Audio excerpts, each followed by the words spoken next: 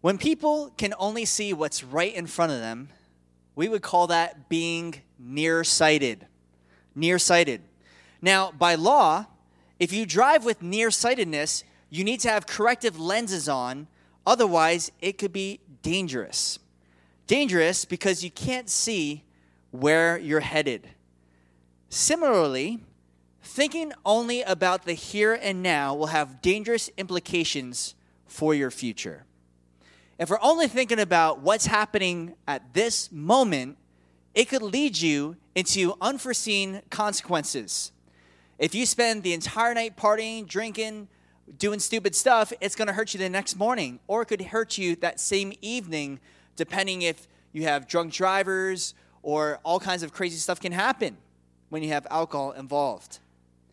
Being physical in the heat of the moment can lead to pregnancy, all kinds of different things that you did not intend originally. And that's why it's important to think about the future, not just get caught up in the emotion, in the heat of the moment, because the future matters, right? We want to think about what's going to be happening, not just in the here and now, but what's going to happen in eternity. Something that I like to repeat often is, whenever people say, I want to live for the moment, I like to say this. Living for the moment really just means that you don't believe that there's any particular moment worth living for. Living for the moment means that you don't believe that there's any one particular moment worth living for. Whereas an athlete trains himself because he knows that he wants to win a race. And so he'll actually do some crazy stuff. He will actually not eat donuts and fill his stomach with sugar. He'll actually exercise. Why? Because he knows there's a race that he wants to win. And that's what we're doing. We're spiritual athletes. We're saying there's something in the future that will be far better than what this current moment is offering me, and therefore I'm going to believe by faith that that's going to be worth it. And so I'm going to be waiting for that moment. In summary, you can take this entire message that we're going to talk about tonight and summarize it in this one sentence. We compromise in the present when we don't have our focus on Jesus. I'll say it again. We compromise in the present when we don't have our focus on Jesus. And this is what happens in relationships, right? Because you're so caught up in the emotion, in your feelings, you're infatuated. You see that person and they're so beautiful, lovely, amazing. And because you're like, it just has to be right. I have to pursue this person. You might actually find yourself in unforeseen consequences that you never intended, all because you didn't use one of the fruits of the Spirit, which is self-control. And we've talked about this in previous messages, right? So self-control is, even though I want to do something, I don't, because I know that's not pleasing to the Lord. I know it's not going to be good. So I'm actually going to suppress those desires, not repress it. Repression is just pretend it didn't happen. Just boil it down. Suppressing is, I'm going to wait because there's something far greater, far better, and I want to exercise wisdom. So we compromise in the present when we don't have our focus on Jesus. The book of Hosea in the Old Testament is all about this prophet named Hosea who was commanded by God to go and marry a prostitute. Make that prostitute his bride. And then she cheated on him multiple times. And God was saying to Hosea, whose heart is torn, and he's just, I don't understand. Why do you keep telling me to pursue her? And she's going around to these different areas and sleeping with different guys. And at one point, to even purchase his own wife back out of slavery. Why are you telling me to do this, God? And God said in the book of Hosea to the prophet Hosea, it's to show how much I love the people of Israel. This hurt that you feel as your wife is constantly cheating on you, that's how I feel when my people, Israel, constantly forsakes me. But to show you my steadfast love for you, I want you to go and buy her back. That's what Hosea was commanded to do. And so in the book of Hosea, chapter 4, verse 1, it says this, there is no truth or mercy or knowledge of God in the land. And also in verse 6 of the same chapter, it says, my people are destroyed for a lack of knowledge. My people are destroyed for a lack of knowledge, the knowledge of God. How many of us compromise in the present because we don't have our focus on Jesus, his love, his goodness, his grace. There's a letter that was written to the angel of the church of Ephesus in Revelation chapter 2. And the church of Ephesus had works. It did all these amazing things. They were passionate. But this is what it says in verse 4 of Revelation chapter 2. Nevertheless, I have this against you, that you have left your first love. See, this is what it's all about. We as Christians, as believers, what we're saying is Jesus is our priority. We want to pursue him and his kingdom. We love God. But we can find ourselves actually leaving our first love because we're only focused on the here and now, the present. But we're forgetting that Jesus loves us more than anyone else. He loves us the most. And so, what we need to do today is to prevent ourselves from nearsightedness. We need to look at relationships through the lens of God's word in order to keep ourselves focused on what's most important. Just as you would have corrective lenses over your eyes to prevent the nearsightedness from harming you and destroying you if you're driving, we need to put on the lens of the word of God in order to see clearly and see beyond the here and now and not be distracted from what's most important. You see, whenever we're saying no to temptation, it's not just say no, don't do it, it's bad, it's wrong. A lot of people get that confused about Christianity. They think like, why can't I just have fun? Why can't I just flirt or mess around or whatever? Anytime we're saying no to something, it's because there's a far greater yes that we want to embrace.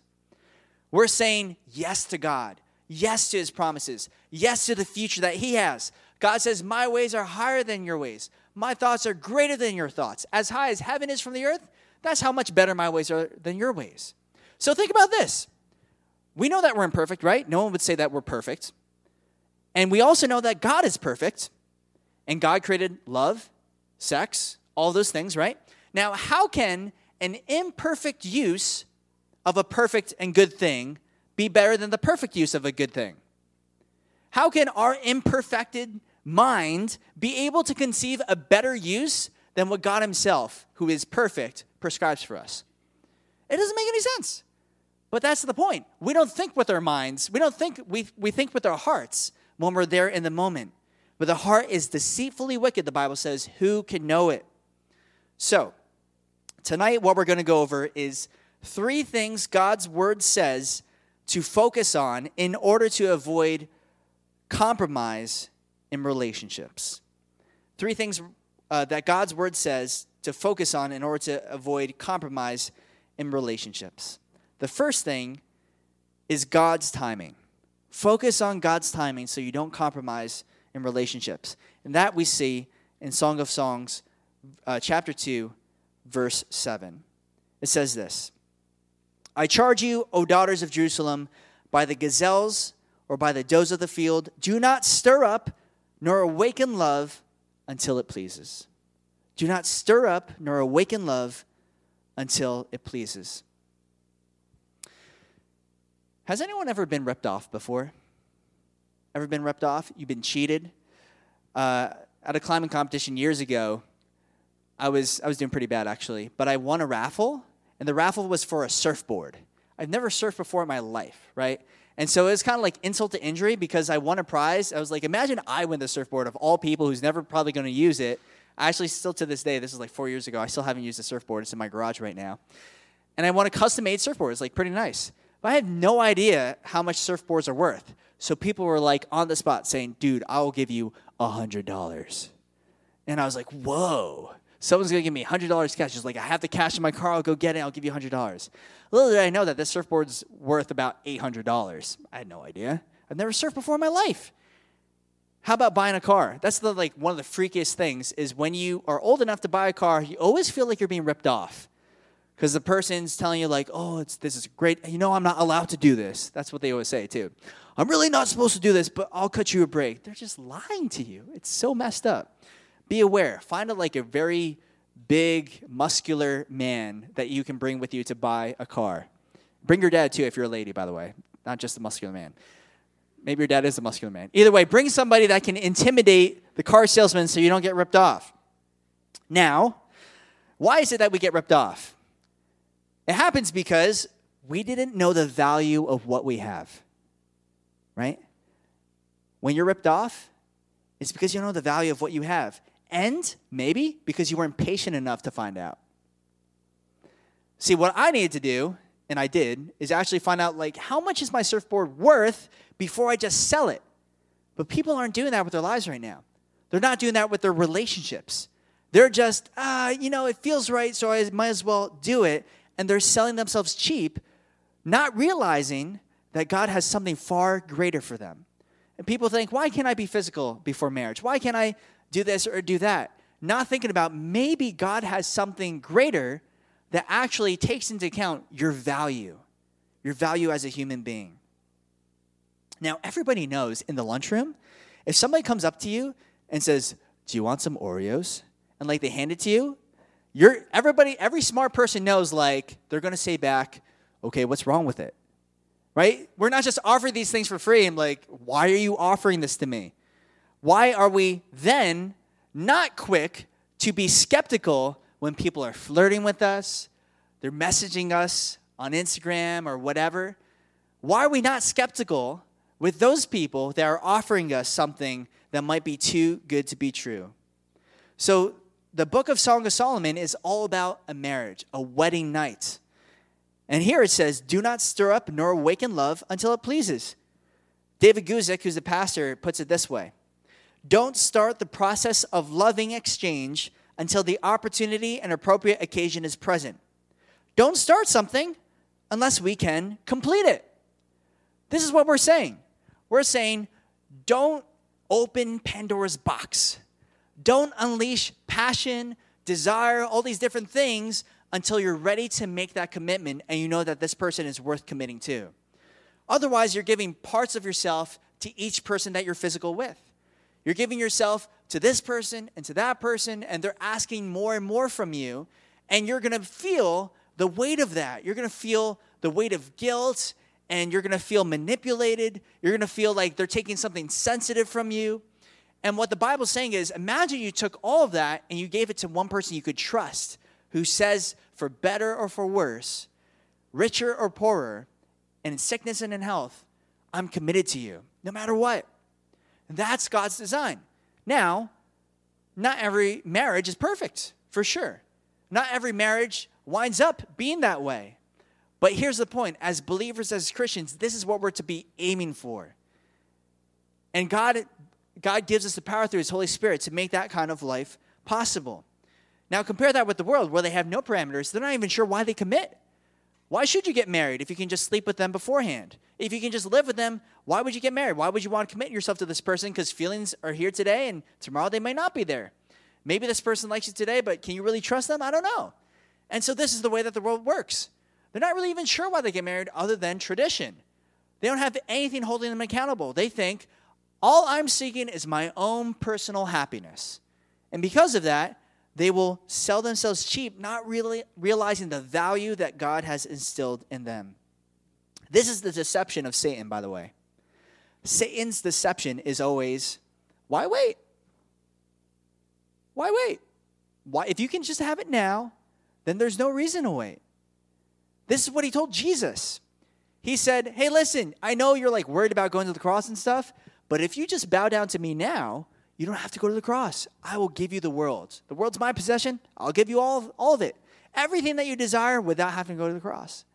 This is what Satan's tactic was with Jesus, and his tactic is the same with us. You know the story of Jacob and Esau, right? Where Jacob and Esau were twin brothers, and Esau was born first, so he had the right of the inheritance from his father. He would be able to inherit all of his possessions, his namesake, all that stuff. And then Esau is out hunting one day, and he's really, really hungry. He's tired. He's exhausted. And Jacob has this stew prepared for him, the trickster, right? That's what his name means.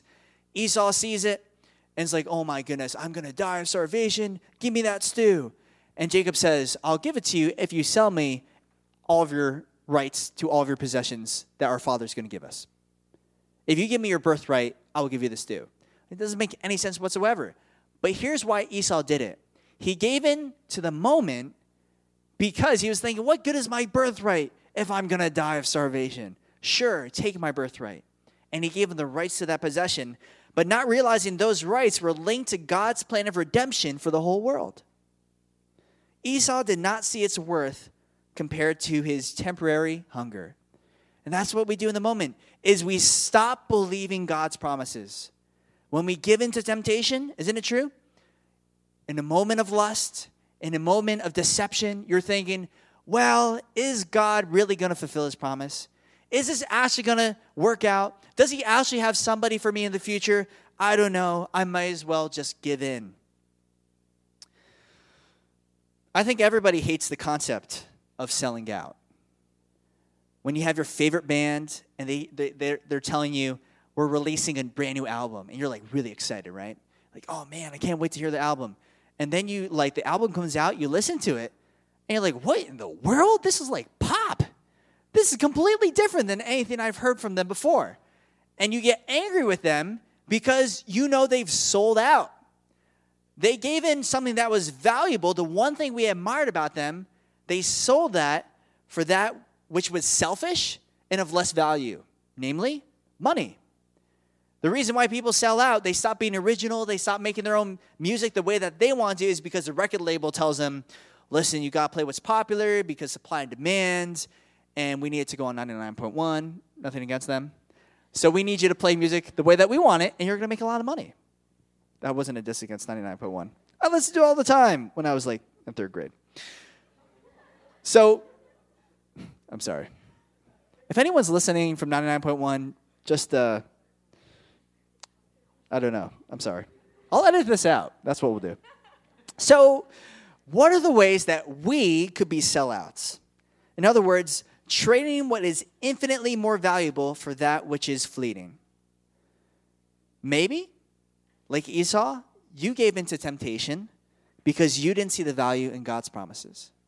Maybe you're giving into the lies of pornography, the lies of your lust, because you don't see the value in waiting for what God has. But this is where Ecclesiastes chapter 3, verse 11 says, God makes everything beautiful in its time. The seasons, summer, winter, fall, spring, everything happens for a reason in its season, and God's the one who plans it out. We have to be looking with eyes of faith beyond the near to see the far. What is it that God has planned? I don't know, but I'm going to trust that his ways are greater than my ways. I'm going to put my trust in his promises. Right now, I'm really into smoothie bowls. It's like my thing right now. And what I realized, and all of you realize this, like, you know, when you were kids because you actually made stuff yourself. I don't know. I just kind of just eat stuff. I didn't really eat fruit or vegetables or anything. But I realized in making smoothie bowls that if you have green bananas and you put them in your smoothie, it's not going to taste good. You need to wait till the fruit is ripe in order for it to be sweet, right? There are some things worth waiting for. In fruit, it's the same thing. Now, you can just take the fruit and be like, I don't even care if it's green. I'm just going to throw it in and do it. But it's not going to be good. In the same way, God wants your marriage to be sweet. No pun intended. Which means, that was definitely intended, I'm sorry. Which means that you should be waiting for his timing. So that's the first point. Second point is this: giving friendships. Remember, there are three things God's word says to focus on in order to avoid compromising relationships. The first thing is God's timing, that there's value in waiting. The second thing is giving friendships. Now turn to 2 Timothy chapter 2. 2 Timothy chapter 2. I'm going to read one verse.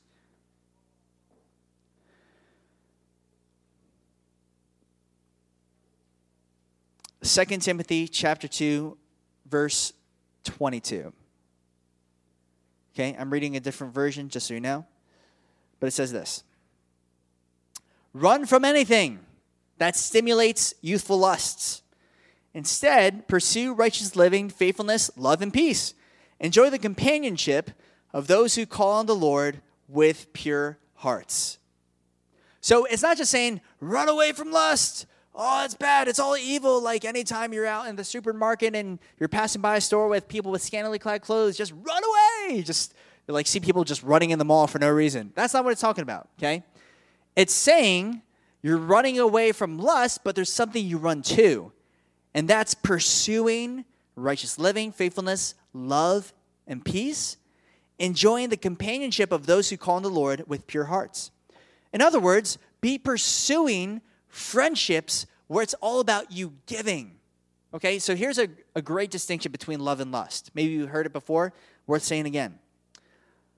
Love looks to give, lust looks to get. Love looks to give, and lust looks to get. You're looking to give to others because you love them, and you're thinking about the other person. You're being selfless. You're not even thinking about yourself. You're thinking about the other person. This is what it says in 1 Corinthians chapter 13, the love chapter, right? Love is patient. Love is kind. It does not seek its own. That's what the Bible says, okay? This is what love is. Whereas lust is all thinking about how far can I go with this person? How much can I receive from this person? Does this person even care about me? They're not texting me. You're always thinking about yourself when it comes to lust. But listen, the way that we can escape lust is when we realize the motivation behind giving. Because God is the ultimate giver and has given everything to us already. That Jesus gave his life for us. Should we not lay down our lives for each other? Should we not give unto others because God has given us everything we have, the breath in our lungs, our families, our friends, our resources? He has given you a roof over your head. Should we not be grateful and therefore give unto others? Treat others as you would want to be treated. This is what King David failed to realize when he sinned with Bathsheba. He was up on the top of his palace at the time when kings go out into battle. And so he was isolated, he was alone, he was supposed to be fighting, but he was back relaxing. And there Bathsheba was bathing on a rooftop, and then he looked, he lusted, and then he took action. And then he slept with Bathsheba. From there, you have a prophet, Nathan, who comes over to convict David and uses a story. Talks about a guy who took sheep from this one person who had one little ewe lamb. And then he says, you are that man, David. And this is what he says. Pay attention. 2 Samuel chapter 12, verse 7. Nathan said to David, you are the man. When David's just like, oh, we should totally get rid of that person. That person should be killed. He says, you are the man. Thus says the Lord God of Israel, I anointed you king over Israel, and I delivered you from the hand of Saul. I gave you your master's house and your master's wives into your keeping, and gave you the house of Israel and Judah. And if that had been too little, I also would have given you much more. Why have you despised the commandment of the Lord to do evil in his sight? You have killed Uriah the Hittite with a sword. You have taken his wife to be your wife and have killed him with the sword of the people of Ammon. See, what Nathan is saying to David is not just, you're a terrible person, which he was. Admittedly, I mean, he lusted after somebody else's wife. He had that guy killed, and then he married the widow. Saying, you're definitely a terrible person. But this is what he's saying. Don't you realize that God has given you so much? And if that had not been enough, he would have given you much more. Have you even asked God? Have you sought the Lord? So many times when we're giving into temptation, ask yourself, have I actually sought the Lord for the thing that's bugging me? Before we're just compromising with other relationships, are we telling the Lord what it is that we need? And then reminding ourselves, man, but I already have so much. God has given me so much. I'm grateful. And therefore, Lord, you know what? I don't even need these things. If we would have that mentality, the mentality of Joseph. When Joseph was imprisoned in Potiphar's house, and then Potiphar's wife was being the seductress, she wanted to sleep with him, and then David fled, right? That's fleeing from youthful lusts. And what did he say? He said, how can I do this great sin against God? Nobody else was watching, right? Nobody would have even known, but he knew that this sin was against God himself, and that's how he's able to avoid it. Now, Joseph, I mean, come on. If there was anybody who could rationalize his sin, it'd be the guy who's probably should be miserable in prison. He's like, I got betrayed by my brothers, I got sold into slavery, I got put in prison, and now this person who's really beautiful wants to sleep with me, I might as well, right? There's nothing else going for me. But he knew God's promises, and that's why he was able to say to his brothers, I'm not mad at you. What you intended for evil, God intended for good. He saw the hand of God throughout everything, and he said, how can I do this great sin against God? If only we could see into the future and see how many things God has planned for us, I bet you in that moment of compromise we wouldn't do it.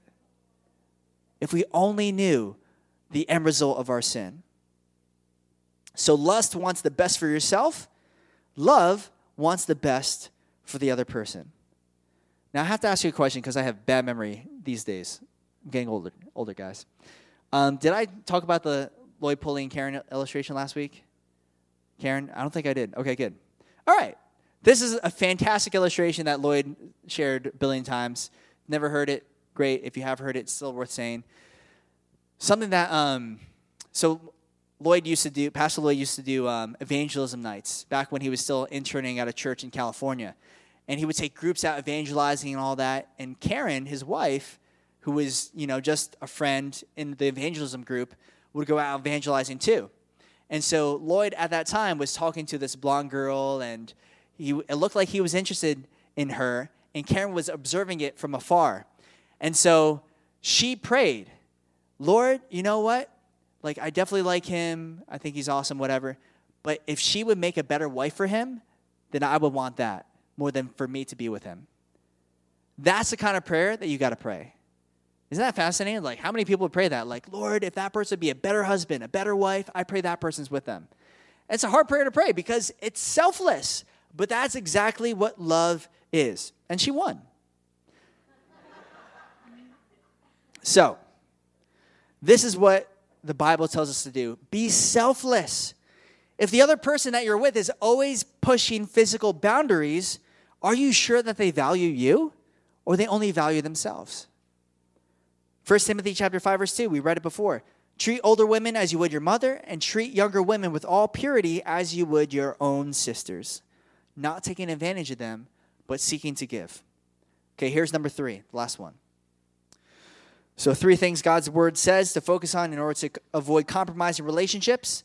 The first thing we saw was God's timing. There's value in waiting. Second thing, giving friendships. That love is selfless. And number 3, God's will. God's will. Now turn to 1 Thessalonians chapter 4. God's will. So if you want to know the will of God for your life, I have exciting news because I'm about to tell you. If people are seeking, God, what is your will? I'm about to tell you. So you should turn there. 1 Thessalonians chapter 4, verse 4.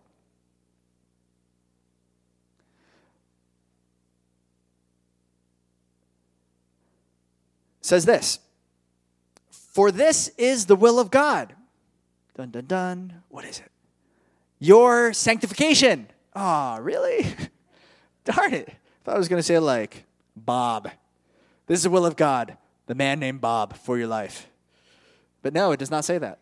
It says your sanctification, that you should abstain from sexual immorality, that each of you should know how to possess his own vessel in sanctification and honor, not in passion of lust, like the Gentiles who do not know God, that no one should take advantage of and defraud his brother in this matter, because the Lord is the avenger of all such, as we also forewarned you and testified. For God did not call us to uncleanness, but in holiness. Therefore, he who rejects this does not reject man, but God, who has also given us his Holy Spirit. So, knowing God's will, that God desires for you to be sanctified, which is a fancy word for being set apart. The word holy is another fancy word for being other. It's being completely different than anything else. This is what God wants his people to be. Someone completely different. A type of people that is set apart for him and his purposes. We are saving ourselves. We are purifying ourselves because Jesus loves us and we want to be well-pleasing to him. So, knowing that, what does God want to do with our lives? He has a calling on each and every one of you. He desires for you to be able to share his love with others, bring them out of captivity, bring them out of despair into his marvelous light. How can we do that if Satan always has victory over us by condemning us day in and day out? Always charging us with saying, oh, but you did this one thing. Who are you to go and tell that person about Jesus? You're a loser. I know who you really are. If we're always under the power of condemnation, how in the world are we going to be able to represent Jesus? Now, there's power in the name of Jesus, for sure.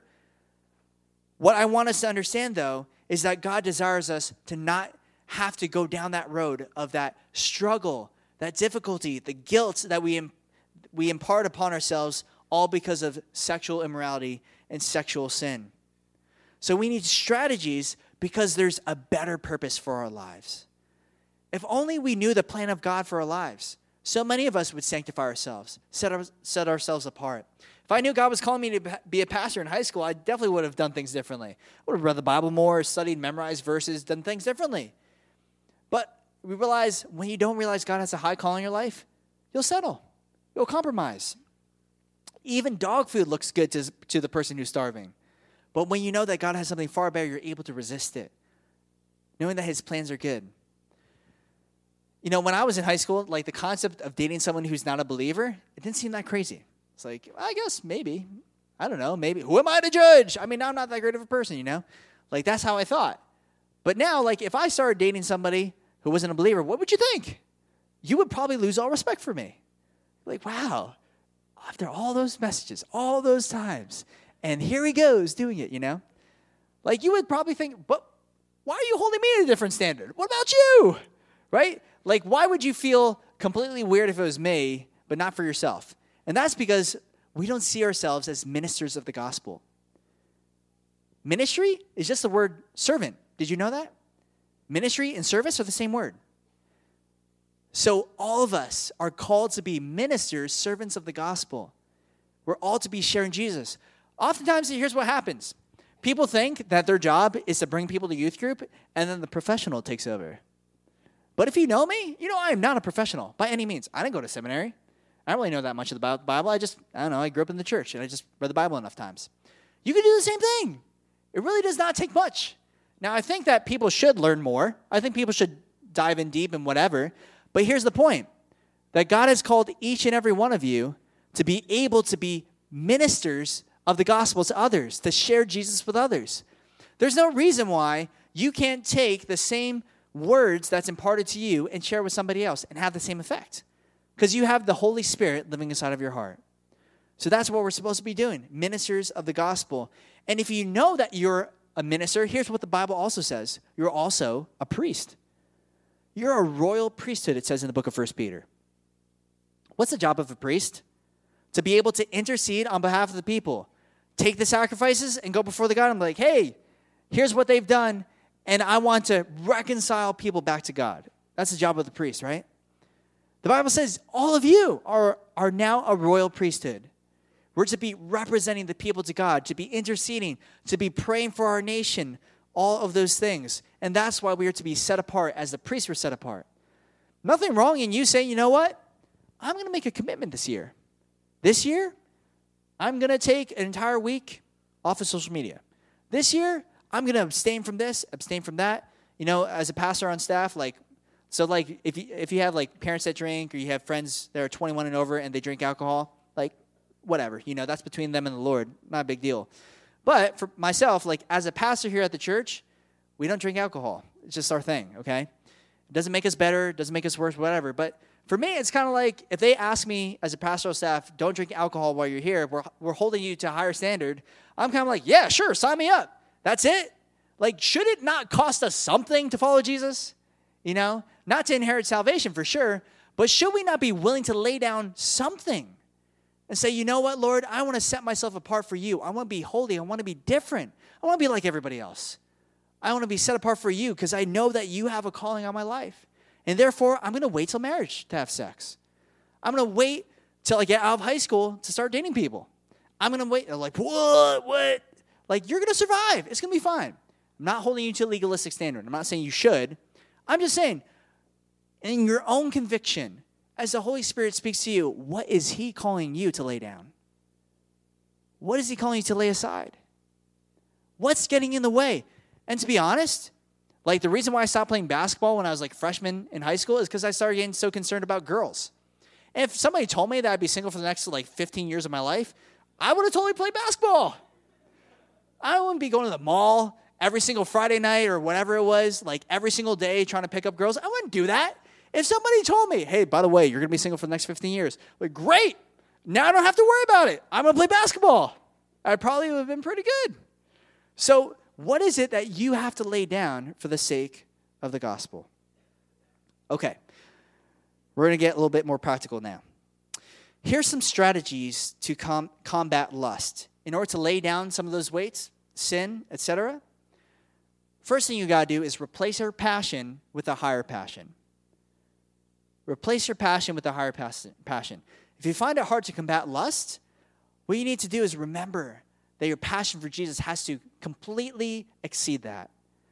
Now, all of you probably, like those of you especially that do sports, those of you who do sports know that, like, if it's game time, you're like, all you can think about is the game. You're like visualizing yourself, shooting the ball, running around the field. You have game plans. You know what you're going to do. You're fixated on it, right? And there's a way that you can actually see God's plan for your life and his beauty, and you can be captivated by his wonder. You just got to dig yourself in the Word of God, in the community of believers, and in a time of prayer. Now, if you do that, and you're praying, Lord, I pray that you would give me a higher passion for you, he certainly does that. And he'll be able to be more beautiful than any other thing in this world. Here's another strategy. Don't redefine what victory is. Don't redefine what victory is. Here's what I mean by that. So when people are combating lust, whether it's looking at stuff on the internet or whatever it is, they're like having a really hard time, they start to think that victory in Jesus is not messing up. And that's what victory is. As long as I don't look at stuff, I have victory in Jesus. But realize that victory in Jesus is a past tense thing if you're a believer in Christ. If you've believed on Jesus, you put your faith in him, victory is done. It's over. That's why we are more than conquerors through Christ Jesus. Because when Jesus died on the cross 2,000 years ago, he died for every sin, past, present, and future. Like all the sins that he accounted for had to be in the future because we weren't even born yet. So you're realizing that the victory is already won. As one pastor told me, all we're doing is victory laps. Jesus hands us the baton. He won the victory. He won the race and says, now you're going to do the victory laps. That's what we're doing. So when we realize that the victory is already ours, now we want to be pleasing. God, thank you. Even though I continually mess up, you still forgive me. Here's your last strategy. Accountability. Accountability. God has given us an amazing community of people to be growing us in him. Just like we've said this before, if you want to get really good at basketball, soccer, a sport, music, whatever, surround yourself with people that are better than you so that you can learn faster. You know what the next step is. Same thing with the church. If you want to grow in the knowledge of God, surround yourself with people that are going to challenge you. And accountability is a great way to do that. Now, the verse for accountability, I think, is found in John chapter 3. It says this. Verse 19. This is the condemnation that light has come into the world, and men love darkness rather than the light because their deeds were evil. For everyone practicing evil hates the light and does not come to the light, lest his deeds should be exposed. But he who does the truth comes to the light, that his deeds may be clearly seen that they have been done in God. Accountability is not, let me repeat, it is not you having a buddy who calls you every week and texts you and says, how are you doing? Did you mess up? Because that will never work. You might as well just have an app on your phone in that case. Accountability is whenever you're convicted, you have somebody you can share all things with. You can text them because how am I supposed to know what kind of sin you're struggling with? I have no idea. And you're like, maybe you're not looking at stuff, but you're lusting in your mind, or like, who knows? I don't know. So accountability is you coming to the light, saying, I don't want to live in darkness. I want to take these things, these thoughts, and bring them out into the open. That's what accountability is. So it's you, and I'm not saying it doesn't include somebody texting you, calling you up, whatever. That's great to have. More so, everyone here, let me stress this, and you have small group leaders, everyone here should have someone that they can share everything to. Otherwise, here's what happens. Satan says, yeah, but like if only people knew that one thing that you did, then no one would want to be your friend. Then no one could forgive you. God can't forgive you. You're always going to have that condemnation inside, right? Because you feel like there's that one thing that nobody else knows. And if they really knew that one thing, that would be over. But to be able to share those things with others and them not judge you, especially if they're older and wiser, your parents, youth leaders, to be able to share those things with others and see there's now no condemnation for those that are in Christ Jesus is the most beautiful and wonderful thing. And all of us need that, myself included. So, in the remaining time, only about 5 to 10 minutes, thank you for being patient, I'm going to go over practical tips for a godly relationship. So we went over 3 things that God's word says to focus on in order to avoid compromise in relationships. Now we're going to go over some practical tips for those that are in a relationship currently or about to be in a relationship. So here's where you will want to tune in. Okay. First thing we have to acknowledge is this. Dating brings expectations. Those of you that have been in a relationship know this. As soon as you guys are official, all of a sudden people have all these expectations of you. Saying things like, so, are you guys going to make it Facebook official? Like, nobody does that anymore, right? Are you going to post a picture of each other on Instagram? Are you guys going to get married? Are you going to have kids? Are you going to, like, people just have expectations of you and will always push you to the next level. So recognizing that means that you have a plan. You set standards, or you will fail. You need to set boundaries, set standards from the onset. Otherwise, you're going to find yourself in trouble. Because here's what's going to happen. If you don't, at the very beginning of a relationship, say, here are the standards, here are the boundaries, here are the guidelines, what's going to happen is you're going to leave those standard setting times to either when you go over the boundaries and you stepped into sin, or in the heat of the moment. And you're going to say, you know what? We had this boundary that we don't like hang out after 11 o'clock, but whatever. Doesn't really matter. You know what? 3 a.m. texting, not a bad idea. Like, you start doing stupid stuff, right? I always think about, like, if you remove texting and we went back, like, 200 years, that's the last time that texting was invented, right? 200 years? Whatever. So if we went back 200 years, imagine having a conversation with people, like, at 2 a.m. or 3 a.m. It would never happen, right? But we do it all the time. It's just easy to, like, comment on people's things. Oh, you're up too? You're, like, texting them or whatever. And you say stupid stuff because you're not thinking straight. You have, like, the mind of a drunk person, right? And you're just saying stupid stuff. Now imagine doing that in person. Like, at 3 a.m., you're just at their doorstep like, hey, I just figured you were up. So let's hang out. I'm like, oh, that's creepy. It's totally weird. No, not okay. So it seems that with our technology and the world that we live in, we should have standards, okay? And these are standards that you can set. I'm not telling you what to do. I'm just saying within your conviction, you're bringing it before the Lord that you would set those boundaries. I think that men should be taking the lead on that. As leaders in the household, they should be leaders in the relationship as well. So this begs the question, how far is too far? The answer is Canada. Canada is way too far. I'm kidding. How far is too far? Well, going back to 2 Timothy chapter 2, right? It says, run from anything that stimulates youthful lusts. Anything. So, don't look to others to set that standard. Don't be like, well, you know, this person's a very godly person and they make out all the time. So therefore, it's okay for me to make out and not have any problems. Like, you can't do that. Stop that. Look to Jesus to make the standard. Ask him. And then you can be able to figure it out from there. So these standards will be subjective. It will depend on the person. For some people, dare I say it, even holding hands may be a problem. What? Holding hands? Like if we didn't hold hands, we'd be the weirdest couple. You're already weird. It's fine. Everybody's weird. But here's I would rather be weird than step over God's guidelines and fall into sin and stumble. Okay? So if you're holding hands, whatever. I'm just saying, go before the Lord, go before other godly leaders, parents. Make standards, write them down, and hold each other accountable to those things.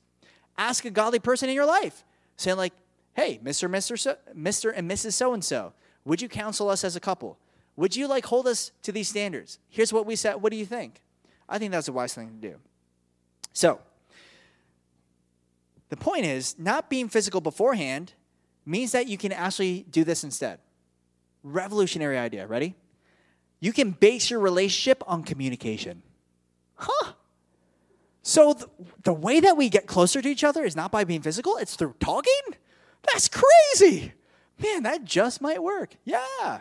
Like, shouldn't you have communication skills now in preparation for marriage? I think so. I think it's a good idea.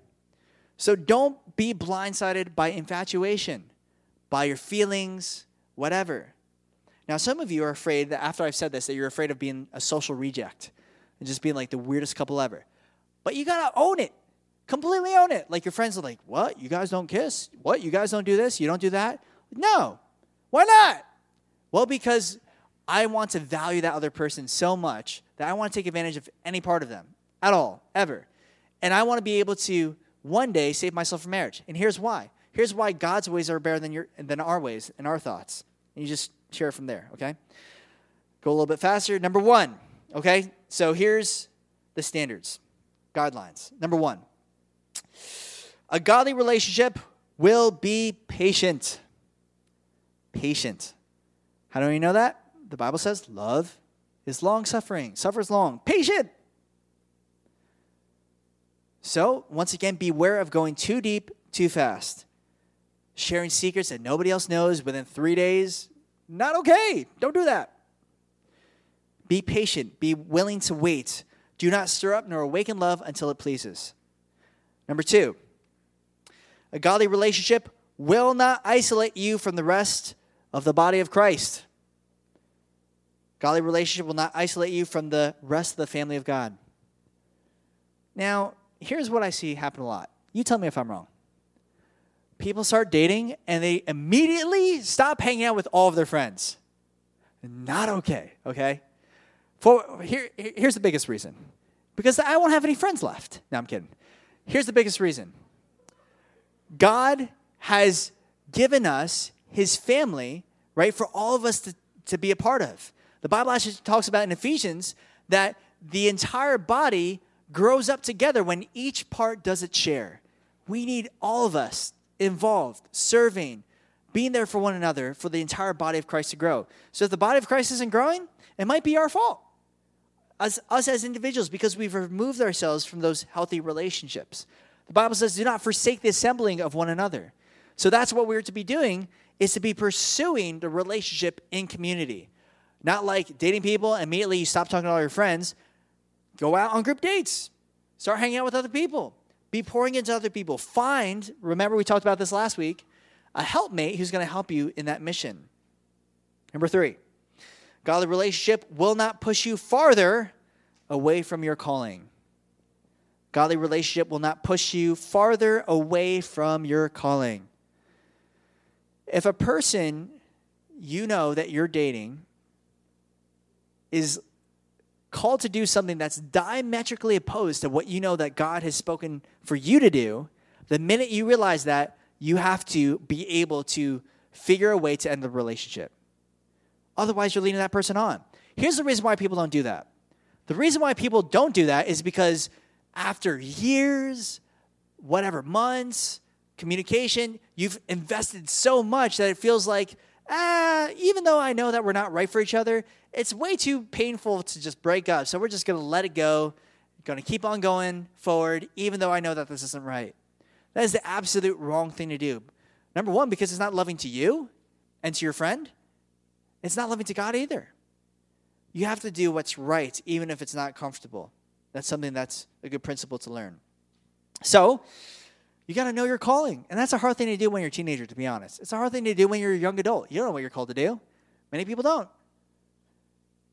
But to be able to ask the Lord, seek the Lord, and the minute that you know it, and you know that person's just not called to do what you're called to do, that you say, you know what? It doesn't seem like our lives are going in the same direction. So, love you, care about you, but we're going to have to think about other options.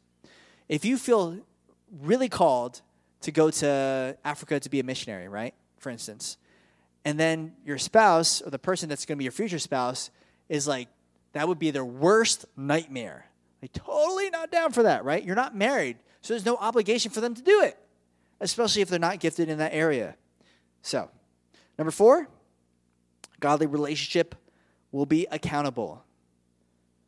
So we just talked about that one. Godly relationship will be accountable. Find wise counselors, maybe a counseling couple, your parents, always wise. Number 5, a godly relationship, this might be the most important one, will put Jesus first. Godly relationship will put Jesus first. You want to hear the radical words of Jesus? Here's what he says. Matthew chapter 10, verse 37. He who loves father or mother more than me is not worthy of me. And he who loves son or daughter more than me is not worthy of me. God's saying, like, not saying that you're supposed to, like, hate your family. He's saying, like, God has to be the most important person in your life. Because any other person that you put in that number one seat will never be able to fulfill the God-like expectations you have of them. You're going to crush them because they're not perfect. God has to be your first love. So, in the relationship, doesn't mean that you always have to talk about Jesus all the time, 24/7. But in all things, you're giving glory to God. That you can thank God for each thing that you're partaking in a relationship as a couple.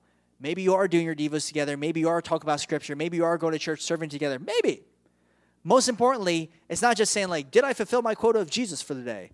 You're thinking, how in everything that we do as a couple can I be glorifying to the Lord? So, in conclusion, we're looking unto Jesus. That's it.